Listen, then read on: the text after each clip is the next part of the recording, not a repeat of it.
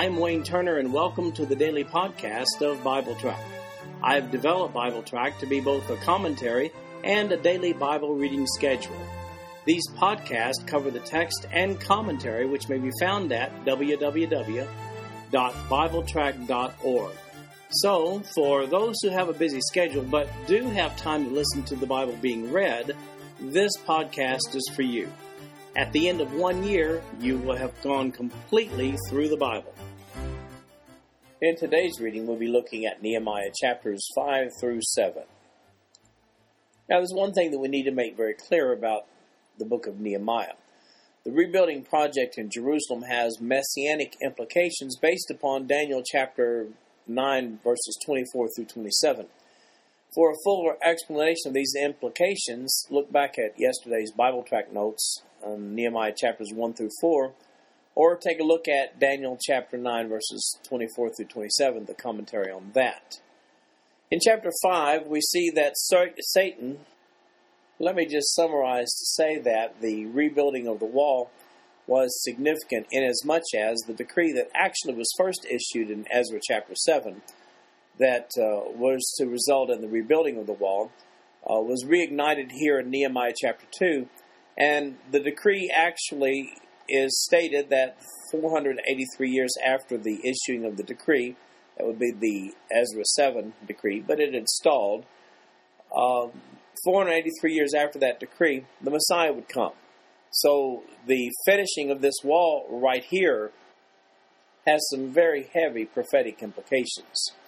That brings us then to Nehemiah chapter 5, beginning with verse 1. And there was a great cry of the people and of their wives against their brethren the Jews. For there were that said, We our sons and our daughters are many. Therefore we take up corn for them, that we may eat and live.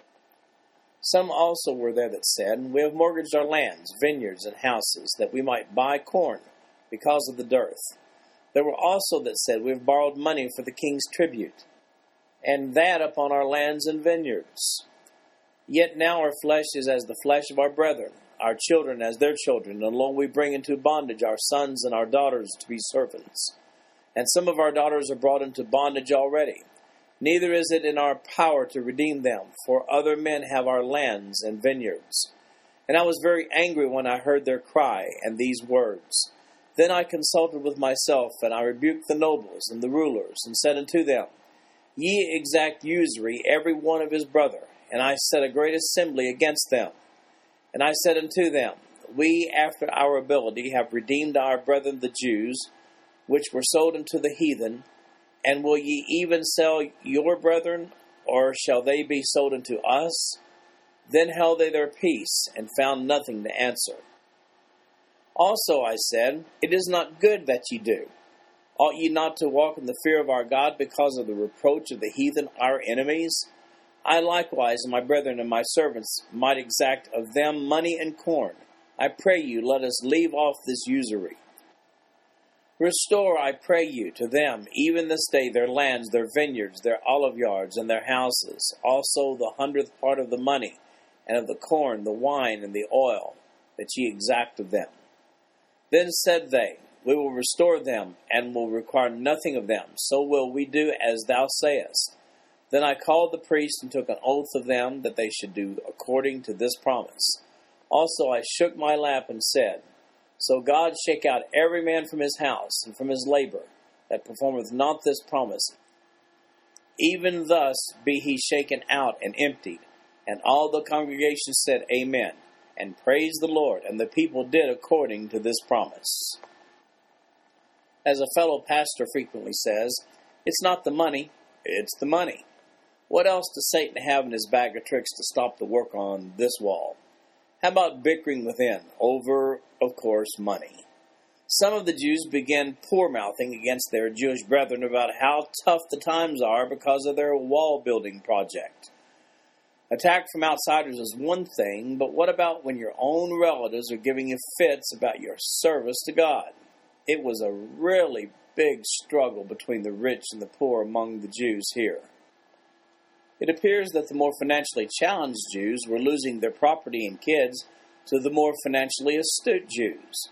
There was also an issue of interest being paid to fellow Jews, which was, of course, a violation of Mosaic law. Not to mention the cost of taxes paid back to the Persians. Here's the bottom line. It was, in fact, about the money. An internal struggle within the community of God's people, and Satan loves that sort of thing. As we see here, it's one of his tried and proven techniques. The solution? Well, the solution is the recognition of priorities. Just that simple.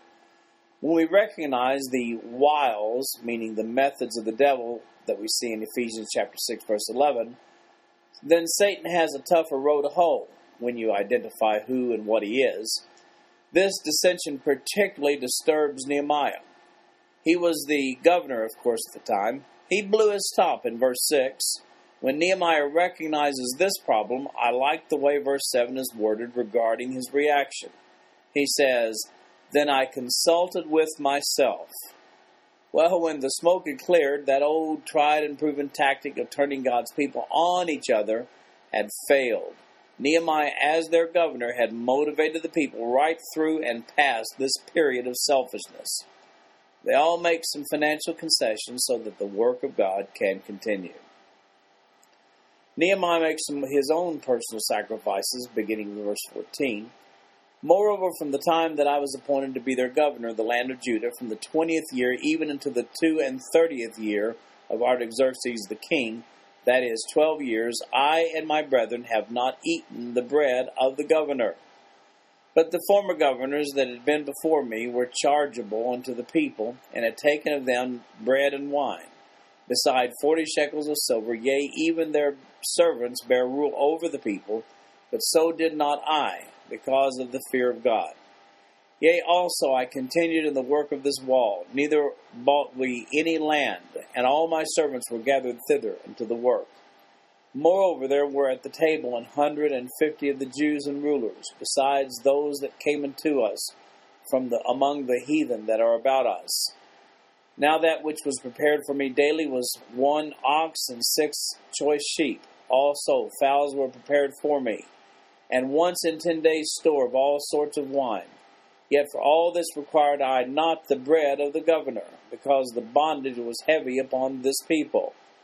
Think upon me, my God, for good, according to all that I have done for this people. In these last 6 verses, Nehemiah reveals a little more about his passion for the wall rebuilding project. He made his own significant financial sacrifices as governor over these Jews. He did not take his governor's wages from them, and he even put his own servants to work on the wall. Moreover, he personally fed many of the workers from his own table during this time. He concludes his explanation in verse 19 by saying, Think upon me, my God, for good, according to all that I have done for this people, meaning the Jewish people. A conspiracy against the reputation of godly leadership ensues in chapter 6, beginning with verse 1. Now it came to pass when Sanballat and Tobiah and Geshem the Arabian and the rest of our enemies heard that I had builded the wall, and that there was no breach left therein, though at that time I had not set up the doors upon the gates, then Sanballat and Geshem sent unto me, saying, Come, let us meet together in some of the villages in the plain of Ono. But they thought to do me mischief. And I sent messengers unto them, saying, I am doing a great work, so that I cannot come down. Why should the work cease whilst I leave it, and come down to you? Yet they sent unto me 4 times after this sort, and I answered them after the same manner. Then sent Sanballat his servant unto me in like manner the 5th time, with an open letter in his hand, wherein was written, It is reported among the heathen, and Gashmu saith it, that thou and the Jews think to rebel, for which cause thou buildest the wall, that thou mayest be their king according to these words. And thou also hast appointed prophets to preach of thee at Jerusalem, saying, There is a king in Judah. And now shall it be reported to the king according to these words, Come now, therefore, and let us take counsel together. Then I sent unto him, saying, There are no such things done as thou sayest, but thou feignest them out of thine own heart. For they all made us afraid, saying, Their hands shall be weakened from the work, that it be not done. Now therefore, O God, strengthen my hands. Afterward I came to the house of Shemaiah, the son of Delaiah, the son of Mehetabeel, who was shut up, and he said, Let us meet together in the house of God within the temple, and let us shut the doors of the temple, for they will come to slay thee, yea, in the night will they come to slay thee. And I said, Should such a man such as I flee? And who is there that, being as I am, would go into the temple to save his life? I will not go in. And lo, I perceived that God had not sent him, but that he had pronounced his prophecy against me. For Tobiah and Sanballat had hired him. Therefore was he hired that I should be afraid, and do so, and sin, and that they might have matter for an evil report, that they might reproach me. My God, think upon Tobiah and Sanballat according to their works, and on the prophetess Noadiah, and the rest of the prophets, that they would have put me in fear. Well, the word is out. The wall around the city is rebuilt, with only the setting of the gates remaining to be done here. Sanballat sends an open letter to Nehemiah after Nehemiah refuses 4 requests for a meeting about this Jerusalem rebuilding project. Now keep in mind, Nehemiah is the governor over the region. The letter accuses Nehemiah of preparing to rebel against the king of Persia. But Nehemiah didn't fall for that ploy. Then Shemaiah, probably a priest, encouraged Nehemiah through a prophecy to hide out in the temple for fear of life. Look at Nehemiah's reply to him in verse 11. And I said, Should such a man as I flee? And who is there that, being as I am, would go into the temple to save his life? I will not go in. Nehemiah deducts that Sanballat had put Shemaiah up to that also, and that the prophecy was a fake, we see in verse 12. Sanballat had his evil buddies conjecture this: if we scare him, he'll stop and run. He'll abandon his principles. But it didn't stop Nehemiah at all. He kept working until the wall was complete. We find the completion of the wall in verses 15 through 19. So the wall was finished in the 25th day of the month of Elul in 52 days. And it came to pass, when all our enemies heard thereof, and all the heathen that were about us saw these things, they were much cast down in their own eyes, for they perceived that this work was wrought of our God. Moreover, in those days the nobles of Judah sent many letters unto Tobiah, and the letters of Tobiah came unto them. For there were many in Judah sworn unto him, because he was a son-in-law of Shechaniah the son of Arah, and his son Johanan had taken the daughter of Meshullam, the son of Berechiah. And they reported his good deeds before me, and uttered my words to him, and Tobiah sent letters to put me in fear. Well, we see here that despite Satan's use of evil people to stop the work and kill the beginning of the Messianic countdown, the wall is nonetheless rebuilt in 52 days. That's quite remarkable. And all the neighbors knew this. God had empowered them. Let me remind you, this wasn't just about building a wall. Notice verse 16, and it came to pass that when all our enemies heard thereof, and all the heathen that were about us saw these things, they were much cast down in their own eyes, for they perceived that this work was wrought of our God. This rebuilding project was a testimony to God before the heathen. Now in chapter 7 we have 73 verses of the names of people who are going back to Jerusalem. Now it came to pass when the wall was built, and I had set up the doors and the porters and the singers, and the Levites were appointed, that I gave my brother Hanani, and Hananiah the ruler of the palace, charge over Jerusalem, for he was a faithful man, and feared God above many. And I said unto them, Let not the gates of Jerusalem be open until the sun be hot. And while they stand by, let them shut the doors, and bar them, and appoint watches of the inhabitants of Jerusalem, every one in his watch, and every one to be over against his house.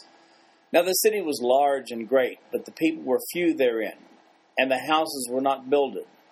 And my God put into mine heart to gather together the nobles and the rulers and the people, that they might be reckoned by genealogy. And I found a register of the genealogy of them which came up the first, and found written therein, These are the children of this province that went up out of captivity, of those that had been carried away, whom Nebuchadnezzar the king of Babylon had carried away, and came again to Jerusalem and to Judah, every one unto his city, who came with Zerubbabel, Jeshua, Nehemiah, Azariah, Raamiah, Nahamani, Mordecai, Bilshan, Mizpereth, Bigvai, Nehum, Baanah. The number, I say, of the men of the people of Israel was this: the children of Parash, 2,172. The children of Shephatiah, 372. The children of Arah, 652. The children of Pahath Moab, of the children of Jeshua and Joab, 2,818. The children of Elam, 1,254. The children of Zatu, 845. The children of Zakai, 703 score. The children of Binuai, 648. The children of Bebai, 628. The children of Azgad, 2,322. The children of Adonikam, 603 score and 7. The children of Bigvai, 2,037. The children of Aden, 655. The children of Ater, of Hezekiah, 98. The children of Hashum, 328. The children of Bezai, 324. The children of Hariph, 112. The children of Gibeon, 95. The men of Bethlehem and Netophath, 180. The men of Anathoth, 128. The men of Beth-az Maveth, 42. The men of Kiriath Jearim, Kephirah, and Beeroth, 743. The men of Ramah and Geba, 621. The men of Michmas, 122. The men of Bethel and Ai, 123. The men of the other Nebo, 52. The children of the other Elam, 1,254. The children of Haram, 320. The children of Jericho, 345. The children of Lod, Hadid, and Ono, 721. The children of Sanaah, 3,930. The priests, the children of Judea, of the house of Jeshua, 973. The children of Immer, 1,052. The children of Pashur, 1,247. The children of Haram, 1,017. The Levites, the children of Jeshua, of Kadmiel, of the children of Hodiva, 74. The singers, the children of Asaph, 148. The porters, the children of Shallum, the children of Ader, the children of Talmon, the children of Akub, the children of Hatita, the children of Shabai, 138.